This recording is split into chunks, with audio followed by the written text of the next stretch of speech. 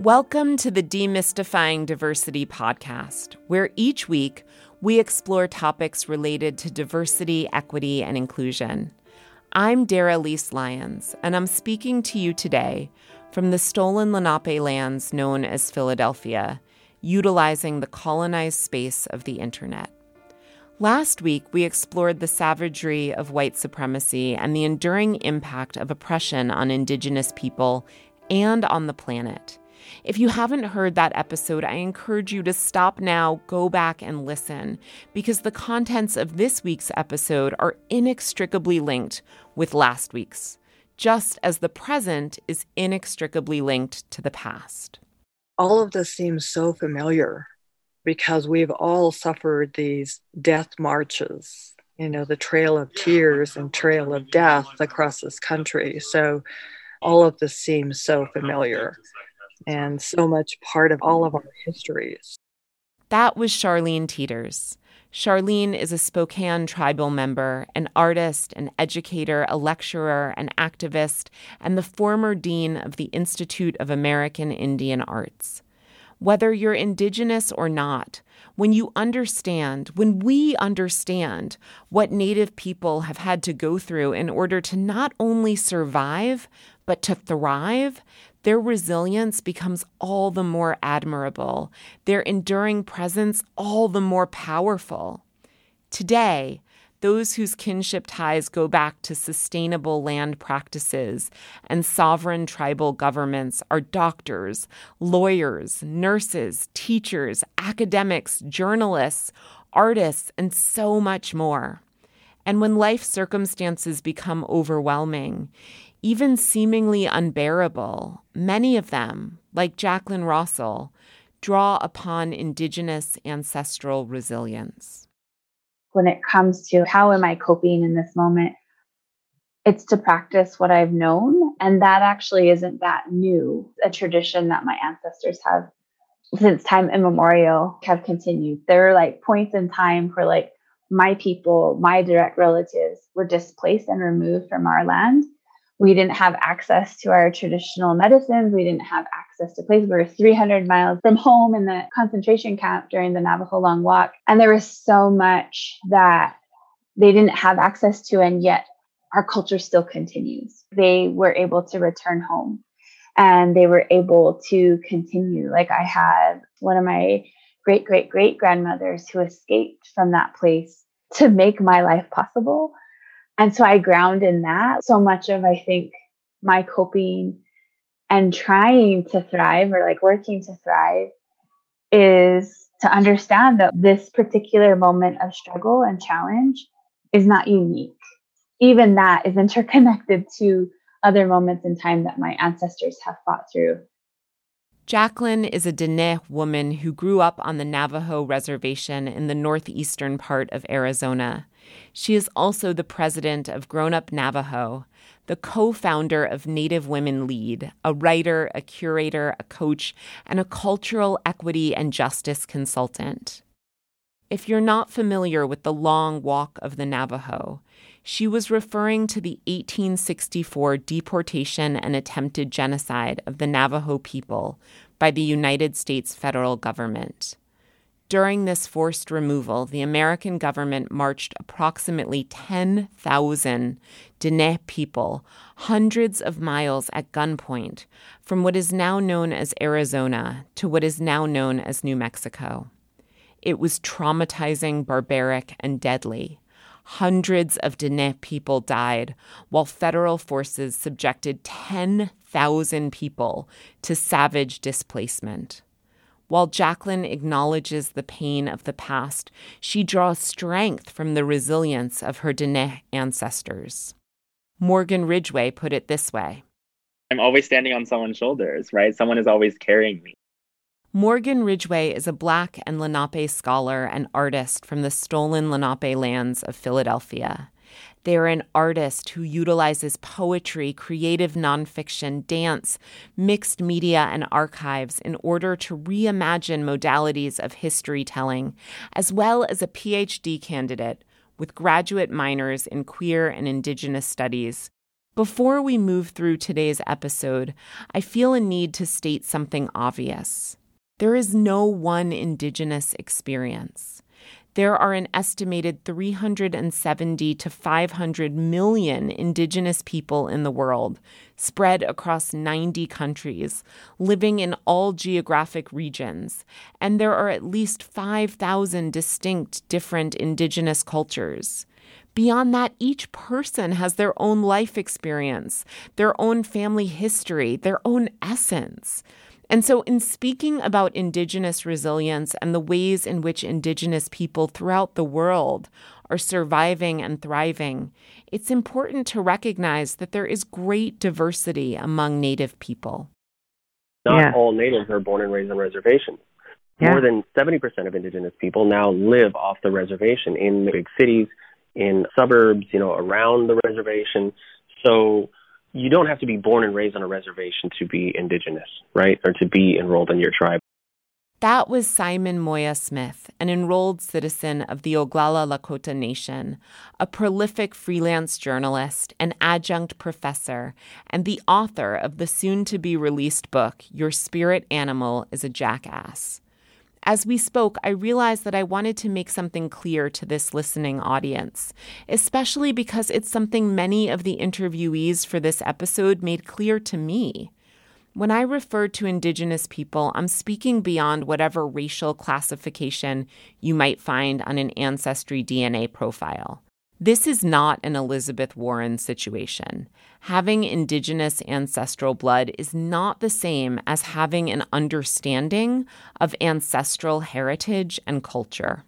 We deal with a lot of people who are what we refer to as convenient Indians. They claim to be Indigenous. They claim to be Cherokee or Blackfeet when it serves their purpose. When it serves their purpose when they're applying for a job, when it serves their purpose for applying to school, or they're caught wearing a headdress or wearing red face, they'll say, I'm Chippewa, I'm allowed to wear this. Like, no, you're not. Headdresses specifically are like our medals of honor. You have to earn the right to wear one. Just because I'm enrolled in my tribe doesn't give me the right to wear one. I have to be given the right to. And under certain circumstances, you would never wear one to a suburban cocktail party, right? Oh, hell no. No. So it diminishes what they stand for and the significance of them in our communities. If you think you're Cherokee, you're claiming Cherokee, go back to family names, right? You can look through birth certificates, death certificates, marriage certificates, and take them back to whichever tribe you think you are a descendant of. And then you can affirm or, unfortunately, learn that you're not, right? And I think that helps us because there are a lot of wannabes out there. Too many people speak with smug entitlement on things that they know diddly shit about just because they have that family lore. There is that ethnic bankruptcy, right, that people are trying to fill, that cultural capital that they're trying to fill with some faux indigeneity. Somebody says that their great-great-grandma was a Cherokee princess. I'm like, well, who was the king? Who was the queen? But that's, again, there were no kings and no queens. That wasn't our system. So obviously that's bullshit. Here is Charlene Teeters again. Just because somebody might be able to trace their lineage back to a tribe, that they may not have, what makes us who we are, that kind of cultural understanding. So what makes Indigenous people who they are? We are a people that is connected by culture and by stories and by blood. This week, you'll hear about stories and cultures that have been suppressed by white supremacy. And in the listening, you'll be enriched by the perspectives of those who have a genuine relationship with their ancestral histories. Much of what's shared will reflect the beauty and resilience of Indigenous people, past and present. But I don't want to succumb to the colonizer model of storytelling by pretending that the past doesn't directly impact the present. There are challenges facing Indigenous individuals and communities that come as a direct result of the displacement, disease, and violence inflicted by European invaders. Due to savage white supremacy, the life expectancy of Indigenous people is as much as 20 years lower than that of their non-Indigenous counterparts. More than 1 in 3 Indigenous women are sexually assaulted during their lifetime. and Indigenous women have higher rates of maternal mortality, teen pregnancy, and sexually transmitted diseases.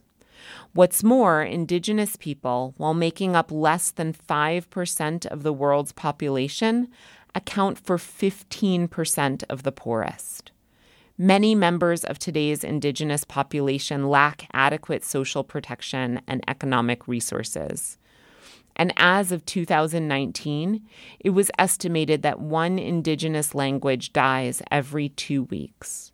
When Indigenous languages are under threat, the people who speak them are also under threat.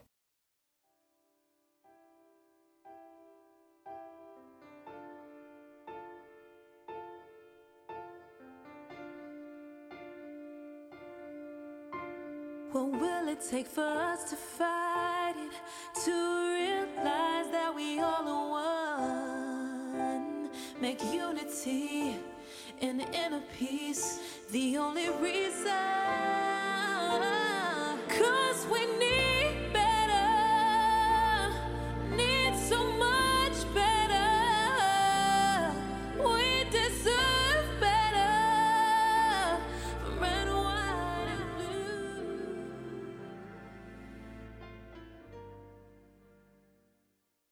I believe that as inheritors and practitioners of unique systems of culture, kinship, and land stewardship, Indigenous people and practices have the power to save people and the planet. For example, if we want to practice ethical food sourcing and sustainable farming, all we have to do is look to Indigenous ways of food production and consumption, which have invaluable benefits for natural resources and ecosystems, contribute to a sustainable and healthier diet, and help mitigate climate change.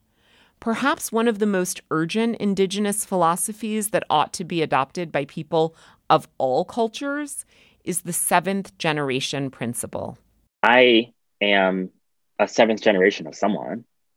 If we always think about 7 generations in the future, I'm one of those generations 7 generations ago. And I think that the kind of knowledge that we are always part of this growing movement towards some future of some version of our people, I think it allows communities to understand themselves as part of an ongoing system of relationships between each other, between the land that we're on. And I think that it defies any attempt to destroy it, in spite of the working of whiteness, in spite of the working of settler colonialism, in spite of the working of all these systems that tell us this is the only way you can be if you want to survive. These communities have known and continue to know, and we continue to know that there's always been another way. You know, we have a rule in our communities, in our society, 7 generation rule, that you don't make any significant decisions without considering 7 generations you'll never meet. 7 generations ahead, right? And so the unfortunate part about that, and it goes back to the idea that white ideology, white Christendom, has a different ideology than we do when it comes to things like 7 generations ahead, whereas we live in a society, this oligarchy, this plutocracy that has self-involvement so deep ingrained in themselves that they care about only what they can see. They can only care about the grandchild that they see, and that's it. When we talk about climate change, everybody drinks water. This isn't, and we're talking about sovereignty, and we're talking about these pipelines that are cutting through Indigenous territories that are protected by our treaty rights. When we're talking about that, we're also talking about the cleanliness of water, cleanliness of the earth. We're talking about 7 generations ahead. So it's just a difference in ideology that's been there since the first white man came here and stumbled our way. They cared more about wealth and self. The difference with us is that we value land and community and water and are just essentially the world that we can see, can't see, but also those we will never, ever, ever meet. It's a twisted irony that the United States government stole and co-opted the Iroquois Great Law of Peace to form the foundation for American democratic government, yet omitted one of its most essential tenets. That, and I quote, "In our every deliberation, we must consider the impact of our decisions on the next 7 generations." If you're not familiar with the Iroquois Great Law of Peace, the Iroquois Confederacy was founded in 1142 and is the oldest living participatory democracy on Earth. And in its Great Law of Peace, it sets forth various articles, including restricting members from holding more than one office at a time, outlining processes to remove Confederacy leaders, designating 2 branches of legislature with procedures for passing laws, delineating who has the power to declare war, and creating a balance of power between the Iroquois Confederacy and individual tribes. It has all the major components of the U.S. Constitution, which came about more than 650 years later. But the U.S. omitted the 7th generation principle and the role of women in government. And it's these 2 components that have led many Native people to say that the United States copied the Great Law of Peace, but didn't really understand it. When we talk about the 7 generations, that's very indigenous, and I would say it's common amongst all Native nations, is that what we do today is not just about us. It's about making sure that is going to, we judge it by how is it going to impact the 7th generation, those who have yet, they're not born yet, so who does that? If policymakers in DC, if they were making policy based on how it's going to impact people in the future, I think they would be making different decisions. But it's so much about what's good for me right now. And that's what's kind of wrong with having so many men in charge, is that they are not the life givers. They don't think about those future generations in the same way that I think women who are the life givers, understand that what you do impacts those who are yet to be born. I should note that while according to culturally biased internet sources, a generation represents a 25-year period, for many indigenous nations, a generation is seen as a 100-year period. Can you imagine if those governing present-day decisions thought about those 700 years into the future? As for Charlene's point about women, I can't speak to what it is to give life, but I can say that misogyny and all its constructs present huge problems for people of all genders today. For me personally, I can say that Lenape people are matriarchal, and so women have sort of generally the authorities. Women are in charge. So that's a very different experience than most Westerners who sort of live under patriarchy. And not that we don't live under patriarchy, but our family units are structured differently.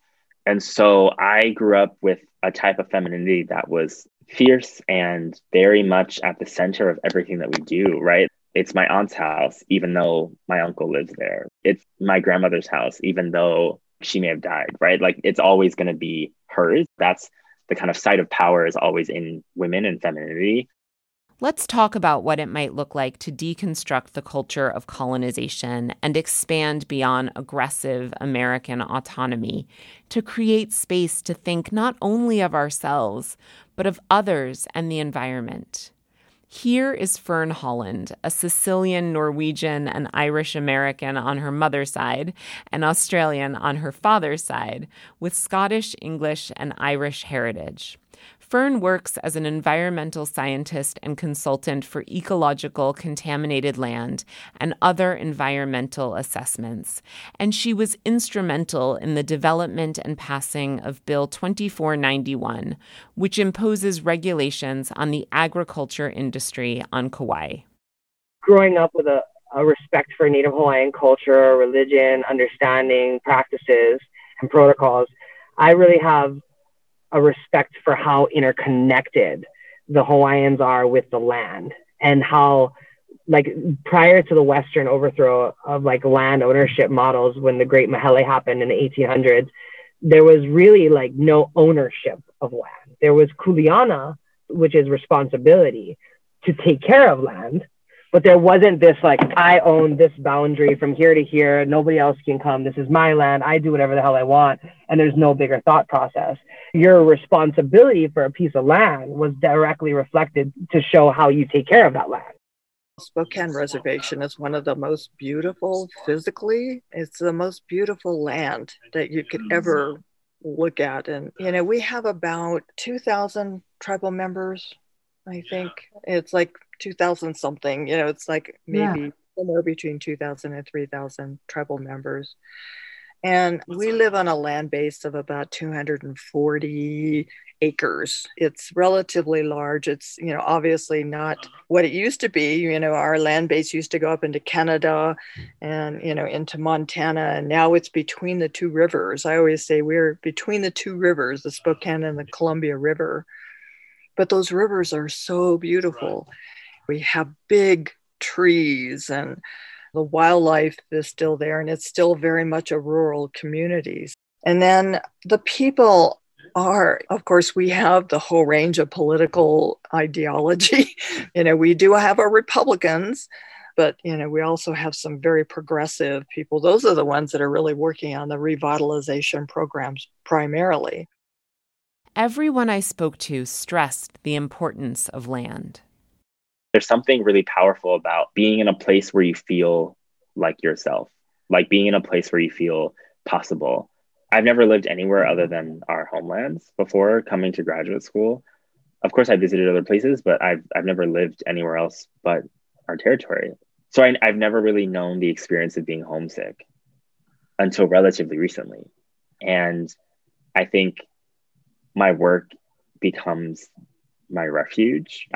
In a place, again, I'm at an institution that is very white, that is colonial, all these other things. It's not a place to hold me as a full person, this institution. And so I have to find a way to do that. And so I have a community of queer folks of color that is part of that work, but also a lot of my poetry is preoccupied with land and family and possibilities, the ways that we make bonds with people across time and space. And I think that becomes a place of refuge. I moved to New Mexico, and I moved for love. I moved to be with my partner, and my partner isn't from my tribal community. He's Pueblo, and I live and call Pueblo lands my home now. And I'm so grateful for the teachings. In a lot of my presentations, I usually open by giving a land acknowledgement from a very personal place of where we are, you know, because we're working from home, right? And I'm living on his reservation. And it's really from this place of having respect for the medicines and the stories that I've slowly been able to be introduced into and especially now it's these lands that help me, especially in this moment of pandemic where like I don't have access to my homelands right now. Because of restrictions and safety guidelines that we're following and respecting that have been laid out by our community here. And so I'm so grateful for the way that this land nurtures me. Land acknowledgements are essential to understanding the long history that brought each of us to where we are. Mary Lyons of the Leech Lake Band of Ojibwe has said, and here's her quote, "When we talk about land, land is part of who we are. It's a mixture of our blood, our past, our current, and our future. We carry our ancestors in us, and they're around us, as you all do." So while that may not make sense to those of us that were indoctrinated with a sense of privileged individualism, the idea that there's no value in the past is destroying any possibility of the future. According to a number of credible sources, including BBC and Forbes, it seems that our time as a species will not be infinite and that the planet can't sustain us forever, especially if we don't take care of it. But that doesn't mean we can't delay the inevitable through committed and corrective action.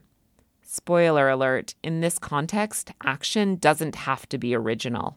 A lot of it is just going back. We don't have to be innovative. We just need to go back to what the Native people already knew would work and just respect the land management system that was established hundreds of years prior. On a political level and on a policy level, we're really fighting for stuff like tax credits for organic farmers or for people that grow native traditional foodways like kalo. We're looking at political, actual policy stuff like that. But at the same time, like a lot of it's grassroots. I mean, there's a handful of friends that I work with that on other projects that have a hui that's working on restoring the old fish ponds. Hawaii had incredible fish ponds in old Hawaii. We had incredible fish ponds that produced a huge amount of food for the people. And so there's efforts going to restore those kind of traditional land practices. Going back to what was requires a willingness to admit that cycles of invasion and colonization are destroying us.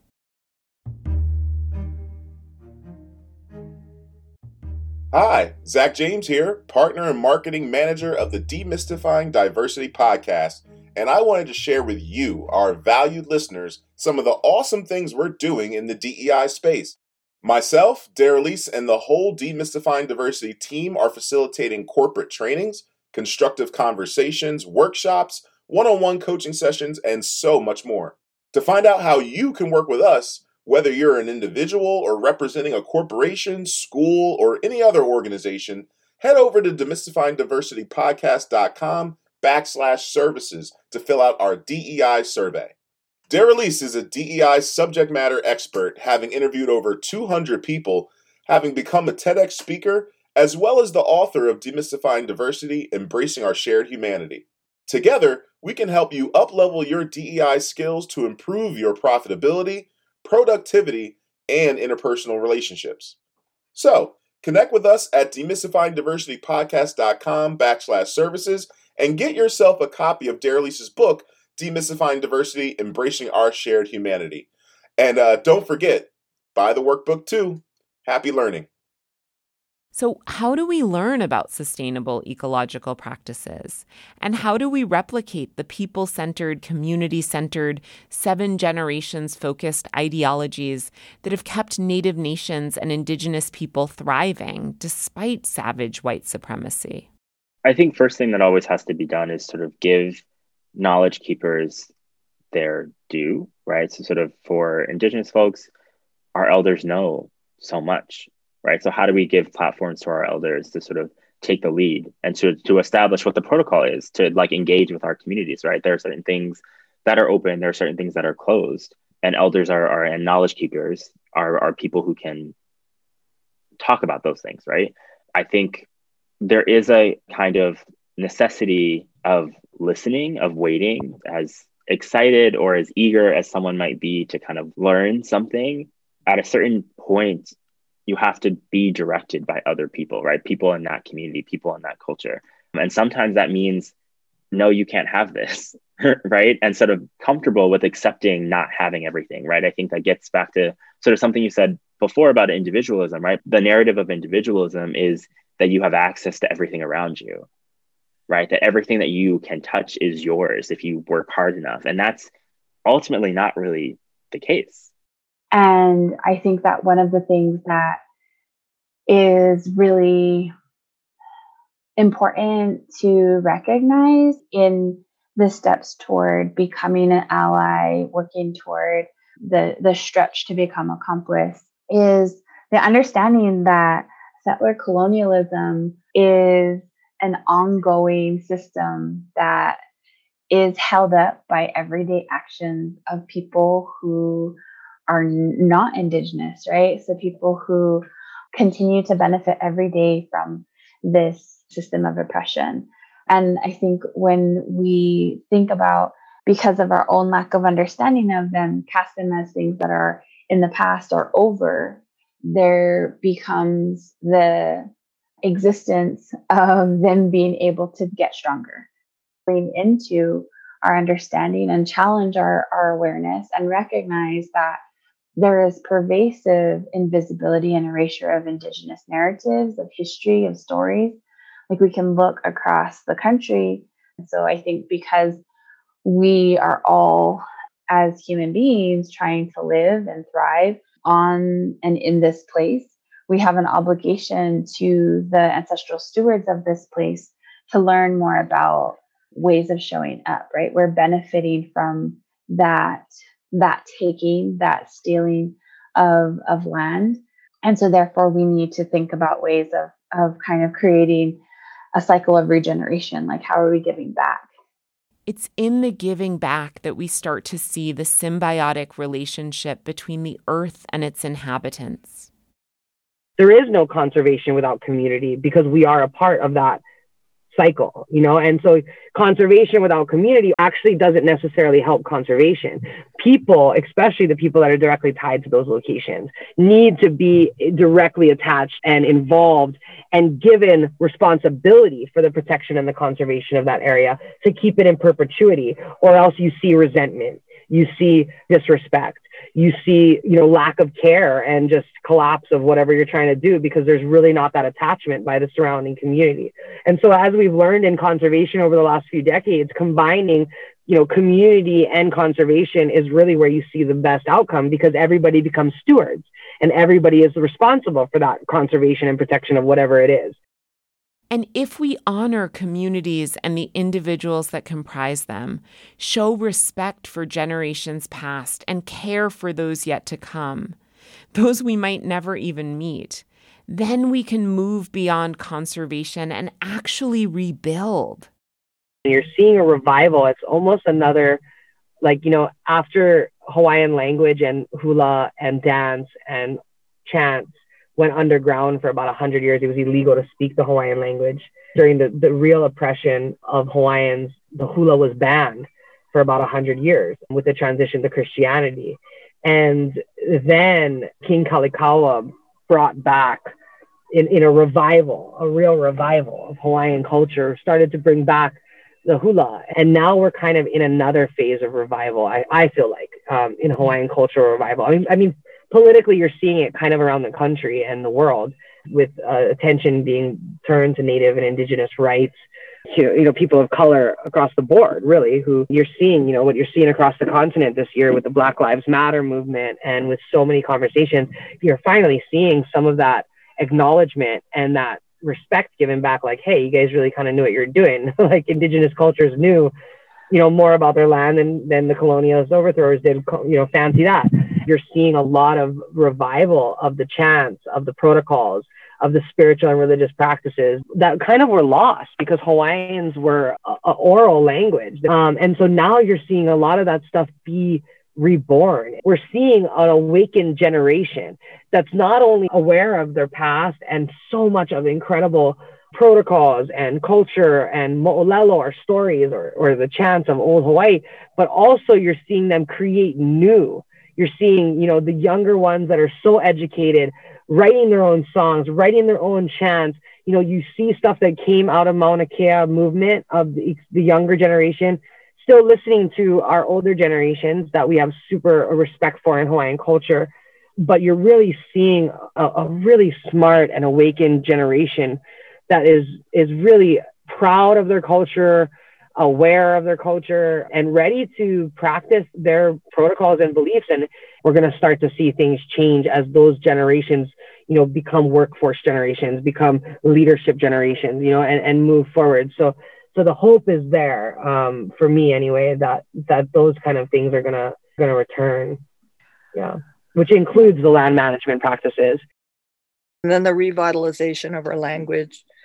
It only survived to this day because people who were the culture keepers went underground to keep those songs and those stories and those dances and those ceremonies alive to this day. But we are going through a struggle today to try to revitalize our language. So we have these incredible young people. They're, that are probably your age, who are, doing the efforts to bring back this beautiful language, because that's really what makes us who we are.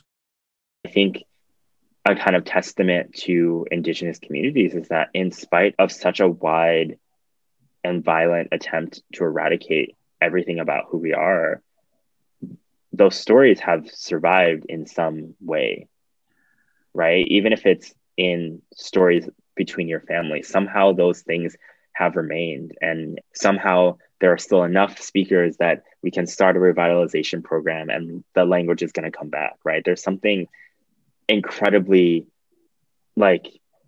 it's almost unimaginable to me that people have been able to retain such power in who they are in spite of everything. The stewardship of Indigenous languages, spirituality, stories, and complex systems of knowledge throughout generations is a testament to Indigenous resilience. Again, this is not a linear experience. There is pain and trauma that comes with recognizing the interconnectedness of humanity, while some humans insist on racism, hatred, violence, and violation. Here's a short message from our episode sponsors, without whose support the Demystifying Diversity podcast wouldn't be possible. As we've seen more than ever in the last couple of years, health is critical, and a big part of physical, mental, and emotional health is providing our bodies with the nutrients they need, which is why I'm a big fan of supplements. But not just any supplements. I get all my supplements from Vita Supreme.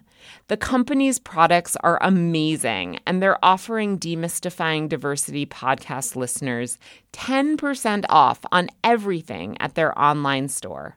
In fact, they've put together a special Demystifying Diversity podcast listener page where you can get any or all of my favorite supplements at vitasupreme.com/pages/diversity.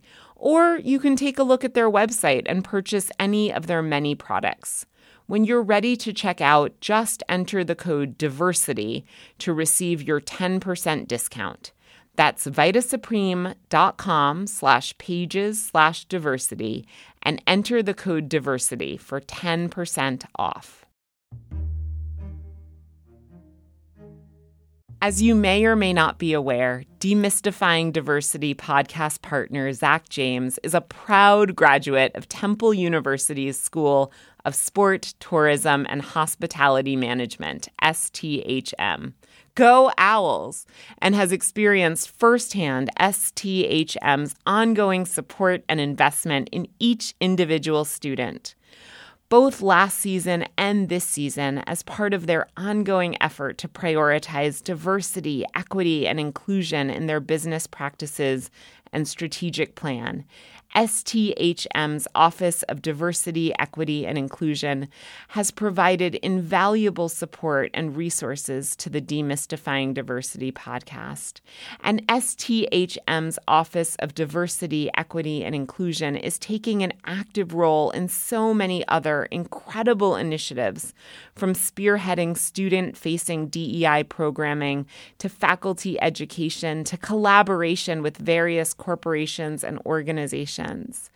As the sport, tourism, and hospitality industries have become more globalized and integrated than ever before, STHM acknowledges their responsibility to help move these industries forward by minimizing polarization and creating equitable, inclusive, and diverse leaders.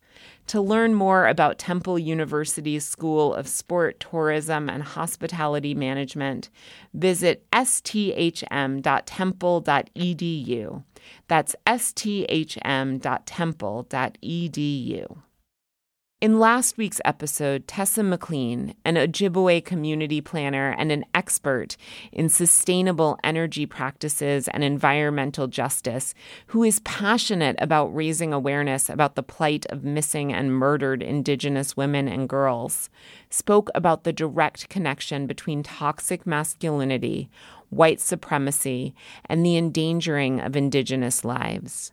She shared about her cousin Jenna's murder and how devastating Jenna's death has been, as well as how devastating it's been to have received such insufficient justice. At the same time, Tessa has found ways to honor Jenna. When my relative was murdered, one thing that many cultures or many of our Native nations do is they cut their hair. And so I did that when it happened, and I did another memorial cut. And so when you cut your hair, that's a sign of honor. We also think like in our hair, we have memories, our intentions are in our hair. So I cut my hair to, represent that loss. And So for me, that's what I do. But just, continuing to talk about my relatives or remembering them. I talked about my cousin. Her name is Jenna. I talked about her last week and just how goofy she was. We need to honor Native people, past and present, not in appropriative ways, but in appreciation for and recognition of their ongoing contributions. There are over 560 federally recognized tribes within the United States. And that doesn't include tribes that are only state recognized or tribes that are seeking federal recognition, so that's over 500 different types of Indigenous people in the United States alone. No matter where you are in the United States, you're on Indian country. I love recognizing other Indigenous people's land. I think it's really cool to think about who belonged there and what did they do? How did they live? Not all of us had teepees. My people didn't have teepees. So just self-education is really cool. So how can a person who is not Indigenous be respectful of Native people? My very existence is unsettling to some people. It's not a problem with me. I was born into that relationship. I inherited that. The only person who can change that are white people, because that's a problem with whiteness. I think the kind of work that I do is to say, this relationship can easily be changed if you just decide to do something else. Why is it that my existence makes you that uncomfortable? Why do you implicitly or explicitly think that I don't belong here? Especially when, as a Lenape person, you've already been on my land. You've made your entire generation on my land, but I'm the one who's made to feel uncomfortable. Why is that? How do we have that conversation? And part of that conversation is discomfort and feeling uncomfortable about your own inheritance. What do we do then? What do we do? What do you do if you're listening to this, if you're acknowledging your complicity in systems of supremacy? Privilege means you have the ability to do something that someone else doesn't, right? And so how do you operationalize that in a better way, right? One that doesn't pretend or absolve you of your implications in oppression, right? Implications in violence, implications in continue the disadvantaged status of other people, right? I think that it can be overwhelming and feels bad. History can feel really bad, but that's the first step into doing something about it. What do you do in the moment after when you feel bad? Whatever you do, don't reach out to every Indigenous person you know and try to get them to school you on your own privilege or to apologize for your race. Even your good intentions can also be pretty damaging and injurious because you do have that encoded racism, that indoctrinated racism, right? And also that privilege, because there are a lot of people who do truly have good intentions, but because of that ignorance, usually at no fault of their own, they are doing more damage than they are good. A little later in this episode, I'll offer some tangible tips that were offered to me. But first, I want to look at how Indigenous people are supporting other Indigenous people. Our communities have been trying and to a certain degree have been succeeding in protecting us, right? Protecting our own, and have been creating systems of care and love that are so integral to who we are, and that those things need to be funded, right? That there has to be a way to maintain the knowledge of our own communities, right? It's not the sort of top-down, we're going to give you money if you do X, Y, and Z, but we know that you know what you're doing. How do we support you in those endeavors? When people are appropriating our spiritualities and they're doing it for financial gain, we have to stop them as much as we can. Well, the Spokane tribe is like the many 550 tribal nations in the United States are those that have survived Manifest Destiny. So they are tribal nations in every sense of the word, meaning that we have land, we have a land base, we have a government that we vote in and out. We have laws, we have, so we're a government in every sense of the term. So we're sovereign nations. So when I say I'm a Spokane tribal member, that means I am a citizen of my Spokane nation. So we are a people that's connected by history, by land, by culture, by blood. We know our ancestors have experienced and had to survive are things that we're dealing with today, right? And I think knowing that it's going to be difficult is really important first step. But I think that there's an incredible beauty that you find in knowing how far people have come and how strong people have had to be to make it here, for you to be who you are, to be where you are, right? And I think that there's nothing that can really, and maybe this sounds like very hallmarky, but there's no price on that, right? It's to know intimately that you're standing on the shoulders of so many people, I think is an incredibly beautiful thing. There are Indigenous community centers, cultural organizations and collectives, elders, creators, and artists. And their art, stories, and culture are important to appreciate. The kind of the beauty of communities of color is that we persist, right? And so we can call attention to the kind of assumed cultures, the assumed kind of like a validity of those places in our very existence.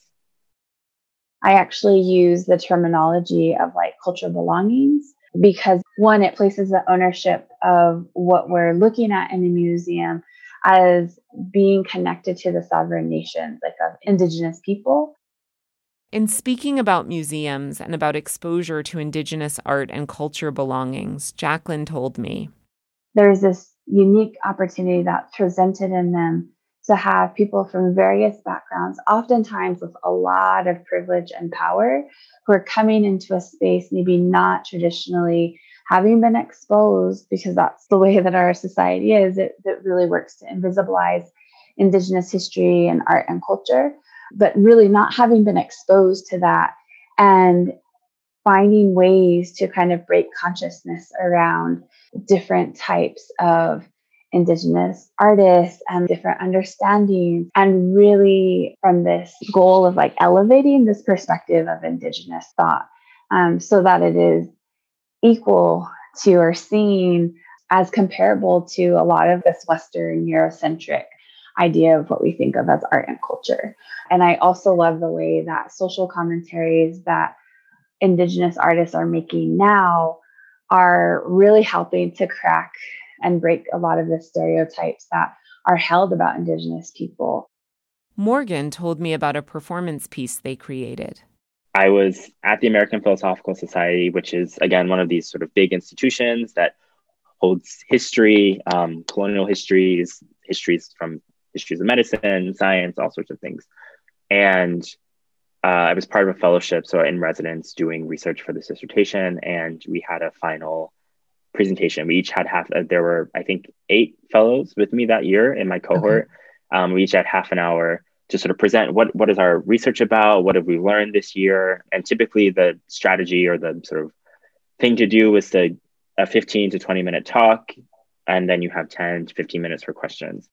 And I decided to do a performance art piece instead that combined poetry, visual art, and dance. And so I did a whole poem series on rest. I was really kind of sitting with this idea of where do you go when you think you have nothing else to give, right? What is that moment after exhaustion? What the moment after you realize you're exhausted? And then I sort of made a couple maps, like a little map series that was about Indigenous Philadelphia, the ways that it has been populated for decades, if not centuries, and the ways that gets unwritten in the archive as an empty space, right? And if you were just to go to an archive, you would think that no one lived here. But if you go to a different set of people, you see how vibrant this community was. And so I sort of opened it up for people to explore that. The poems were printed out as museum exhibit labels that were next to portraits of famous white people who have done something of merit. I can't tell you what they are, to be honest. I don't think a lot of people could tell you what they are, which tells you something, right? But it was the point was to kind of juxtapose them, right? This sort of, this poem doesn't seem like it belongs there. Why does it feel out of place? And what is it telling you that doesn't seem to fit here? And then as people were sort of milling about, exploring the space, I brought in and I'm also playing Solange as a seat at the table in this sort of colonial institution. It's blasting through the halls. Like I'm really trying to sort of, again, another woman who would not be allowed access to that building in so many different ways because of who she is and where her lineage is. And I bring in this inflatable mattress into the space and do this kind of 15-minute solo or 15-minute duet, depending on how you read it, right? A duet with this mattress that is all about exhaustion, all about percussiveness, stomping the ground, hitting the body, sort of something that's intentionally calls attention to itself in a space that I'm always hyper visible because I'm the only one of me in this kind of institution. And so if I'm the only one of me and you're going to look at me regardless, I'm going to call your attention on purpose and ask you to look at me under my own conditions, right? I get to determine how you engage with me as a person. And all I'm trying to do is rest on this mattress. All I'm trying to do is pause. All I'm trying to do is give myself some moment of respite, right? So yeah, so it was called Wonderment, or sort of like living. And I think I had some of the most powerful, productive conversations at that institution after that performance, because I think the proximity mattered, right? You're 5, 6, maybe 8 feet away from me as you see this person struggling to get someplace. Now you have to look. The ways that Black and Indigenous communities force your gaze, particularly the white gaze, I think is really, really important. So I'm inspired by so many of my elders, right? I'm part of a genealogy of and a legacy of artists who are making work in this sort of view, artists and activists. In last week's episode, you heard Charlene share about the piece she created as part of Looking for a Place, Third International Biennial, which disrupted invaders' depictions of Native people as savages and forced the white gaze to reckon with the present and the past. Here's what Charlene told me after that. A number of my pieces are like that. The latest one had to do with the immigration crisis at the border. Not this summer, but the summer before, when, it really had boiled over, and there was that day where we saw the father and daughter drowned in the river. Oh, yeah. You remember that? I do, yeah. When I saw that, I became so angry. It makes me cry even to this day. I became so angry by that image that I, had to go through a process of trying to figure out as an artist, how will I respond to this? I had an opportunity to create a new installation piece. So I knew, okay, it's going to be about this. The images that we kept seeing is all of these emergency blankets that are silver. Yeah. And so I created a regalia. I called her Our Lady. So she's kind of roughly off the Lady of Guadalupe, the Lady of Survival. This is what I call her. So I'm dressed in this regalia and I make these appearances. One is at the Mexico border, the massive border wall. I'm at White Sands. I'm at different places, so I call them sightings, Wow. So my installation is images of me in this installation. I have a wall that's completely covered with the silver emergency blankets. And then these toys are hung from the ceiling like piñatas because they're very fragile. They're easily broken. So they represent the children. And they're beautiful and they're fragile. And like people can be easily broken. But, people would come in and they would cry. They would sit in the space and just cry because they could feel it too. This was a part of kind of a national shame and a national sorrow. I called it Way of Sorrows. Charlene sent me a link to a video of her installation, which I'll share in the show notes so you can see the fragile, easily broken children, along with the empowered image of Our Lady of Survival. I asked Charlene about her pain and the pain of those who suffered, some fatally, at the border, and how she saw the interconnected nature of oppression. It's all of our responsibility. Are we really saying that that we don't have enough to share with other people? Is that what we're saying? That we're going to let other people suffer? I'm really disturbed by those who would deliberately cause this kind of pain on another group of people. Likewise, Jacqueline stressed the importance of communities coming together to uplift one another and to embrace accompliceship as a way to get people invested in not only the liberation of those who look like them, but in the liberation, emancipation, and appreciation of all marginalized people as a necessary condition of practicing anti-racism. That is part of the interconnectedness and the ability for us to advocate for each other from this very meaningful place of knowing that like our futures and our liberation are intertwined, right? And we have to acknowledge not only is this Indigenous land, but this country was built on stolen land and stolen labor. And we have to acknowledge both the slavery that is embedded into the foundation of this country and how extractive and harmful and damaging that has been for generations of people, alongside the many different ways and maltreatment that has been and continues to be experienced by both communities. The movement to be a anti-racist is an active state. To be a better person, a good human, a good relative is an active state. And you also have to have this self-awareness and emotional intelligence to be able to navigate that. And I think so much of that journey in both cases, actually, of accomplice and being ally, require a sense of humility. Jacqueline posed a powerful and poignant question. How can we be good relatives to each other? Tessa offered the answer that holds her in her work and her life.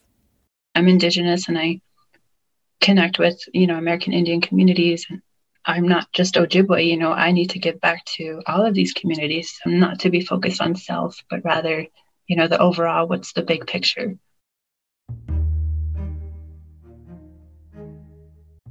Hi, listeners. Zach here.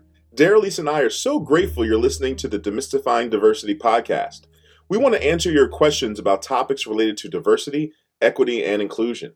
And this season, during each of our question and answer episodes, we'll be joined by a special guest expert who can also weigh in on whatever questions you have. So call us at 844-888-8148 and leave us a message with your question or drop us a note through our website at demystifyingdiversitypodcast.com.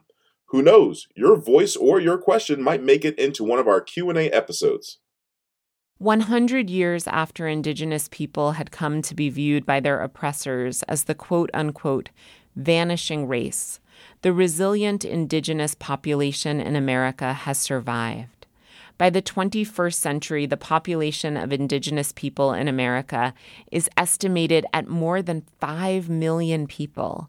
Today, there are 574 federally recognized Indigenous nations, variously called tribes, nations, bands, pueblos, communities, and native villages in the United States.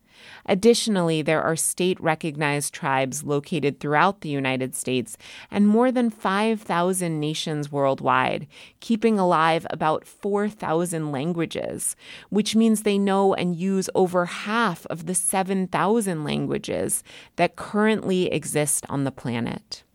Indigenous people are in your community. They're there. Reevaluate who you think we are, what you think we are, but always remember that we're your neighbor. We're here. We're doctors, lawyers, professors. We're professional small business owners. We're still here. So, be careful how you use that privilege of I'm a quarter Cherokee, or that you think you know more than you think you know something. You probably don't, because this is America, and they have really canceled us out of the conversation and tried to condition people not only see us, but know the truth about us. I'm inspired by so many of my elders, right? I'm part of a genealogy and a legacy. We have survived 520 years of this brutality. I know Indigenous people will survive this. Clearly, we're survivors. I know we will still be here. But I think the one thing that's different for people to maybe change their ideological perspectives, to touch back on that, there are things like you and I are doing right now. having these conversations and having people listen, because again, not a lot of people know Indigenous people intimately. If you don't know any Indigenous people intimately and you want to be an ally, or better yet, an accomplice, there are tangible things you can do.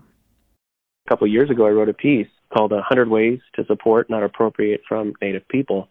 And it was an opportunity for not just myself, but other Natives to give our insight on, here's 100 ways of things not to do. But ultimately, you could sum that up to just being a decent person.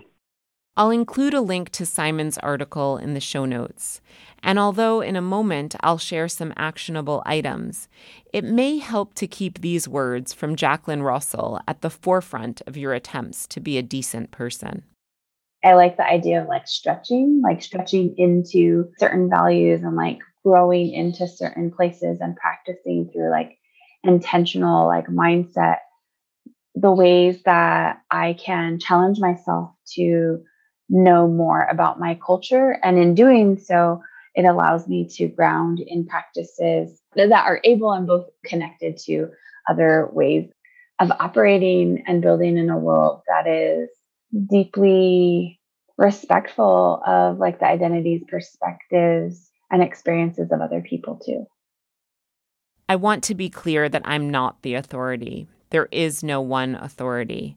But on the subject of Indigenous perspectives and experiences, I have zero qualifications as an expert. All I know is what's been told to me and what I've discovered as a result of considerable research and an investment in authentic engagement with Indigenous individuals. So I'll offer you a list of suggestions, all of which were gifted to me by people who know better than I do.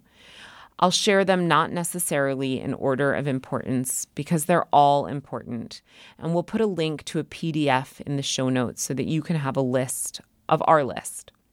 Number 1, find out whose land you're on and honor it. What does it mean to sit at the Delaware River? What does it mean to sit at Penn's Landing when you know that it's not Penn's Landing? When you know it's something else, when you know it has been something else? And how does the water kind of support you as a person? Number 2, do not lightly claim you have Indigenous heritage. Number 3, avoid sayings that diminish or disparage Native culture. 4, support the dismantling of racist mascots. Number 5, support Native artists and businesses by buying art, jewelry, clothing, food, and other items made by Native people and communities. And I should mention here, please do not buy quote-unquote Native items not made by Indigenous people. Number 6, invite an elder or tribal leader to do an opening prayer or invocation at a large event. Number 7, compensate Indigenous people for their time and expertise. Definitely hire Indigenous people. Number 8, understand that there are over 5,000 different tribal affiliations worldwide, 574 of which in the U.S. have been federally recognized. These nations are extremely diverse and have different languages and cultural customs. So do your research and don't lump everyone together. Number 9, when desegregating data, make sure to include Native or Indigenous as a category. Indigenous people are a small percentage of the overall population because of the injustice done by invasion and colonization. To exclude Indigenous people is to perpetrate additional erasure. Number 10, don't say costume when referring to Native outfits or traditional garments. The proper term is regalia. Number 11, do not tokenize people. Number 12, ensure that the voices of Native people are amplified. Number 13, check your privilege. Wherever you are in your life, you didn't get there on your own. There are a number of factors, relationships, influences, and advantages, or lack thereof, that have brought you to where you are. Individualism is an illusion. Thinking about equity and thinking about our social locations and how that relates and challenges us, right, to navigate what we can sometimes just classify as this is a personal thing, and yet there are other dynamics that play into it. But there is this possibility of transformation, of restoration and rejuvenation and regeneration that values the resourcefulness and wholeness of all people, which is kind of foundational, but also enters in this lens of really racial justice. And if you don't think you have privilege, know this. Roughly 60 million people in America and 4 billion people worldwide have no access to technology. If you're listening to this, you have some privilege. Number 14. If you live in a nation that celebrates what has been christened Thanksgiving by colonizers and what is known within indigenous communities on the East Coast of America as the National Day of Mourning and on the West Coast as Unthanksgiving, rethink your engagement with the day, with your ancestral history, and with the significance of what you're memorializing. The fact that we survived invasion, genocide, rape, murder, enslavement, and we don't just sit around and piss and moan about it. We're just like, shit, man, we're here. So we have to thank our grandparents and our ancestors. Something that I've told people before, don't perpetuate that narrative of Pilgrims and Indians. Instead of celebrating the bullshit narrative of Thanksgiving as it's perpetuated in the United States, use it as a day like we do to celebrate something you survived. Celebrate resiliency and the fact that you overcame. What did you overcome? Simon's is a beautiful invitation.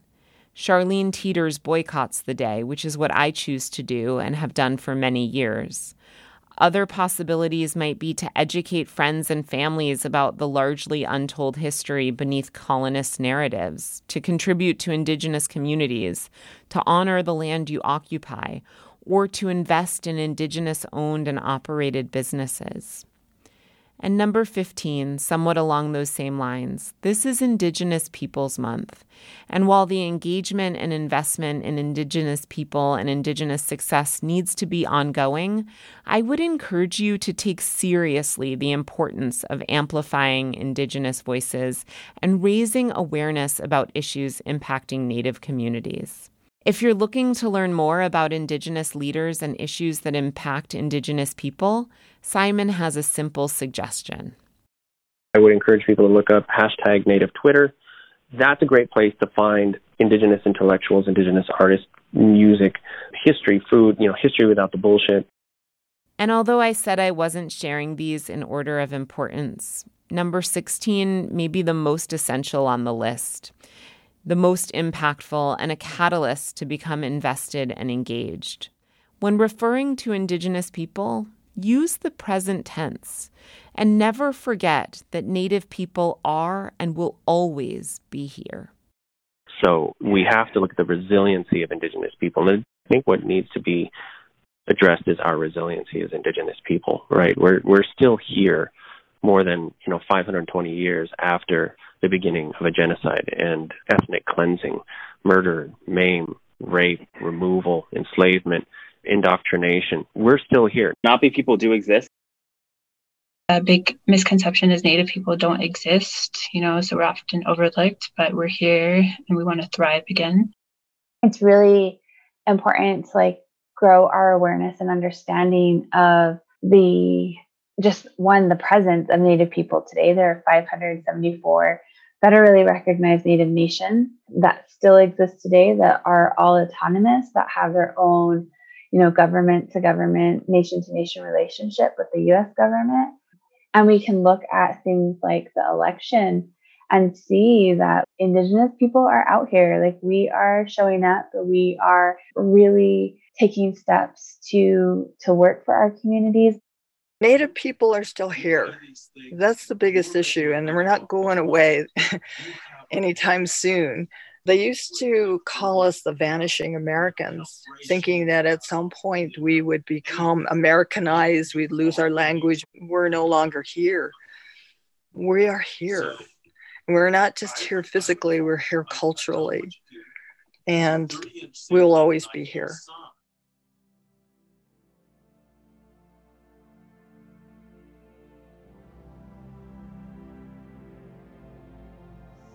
It could be you, it could be me.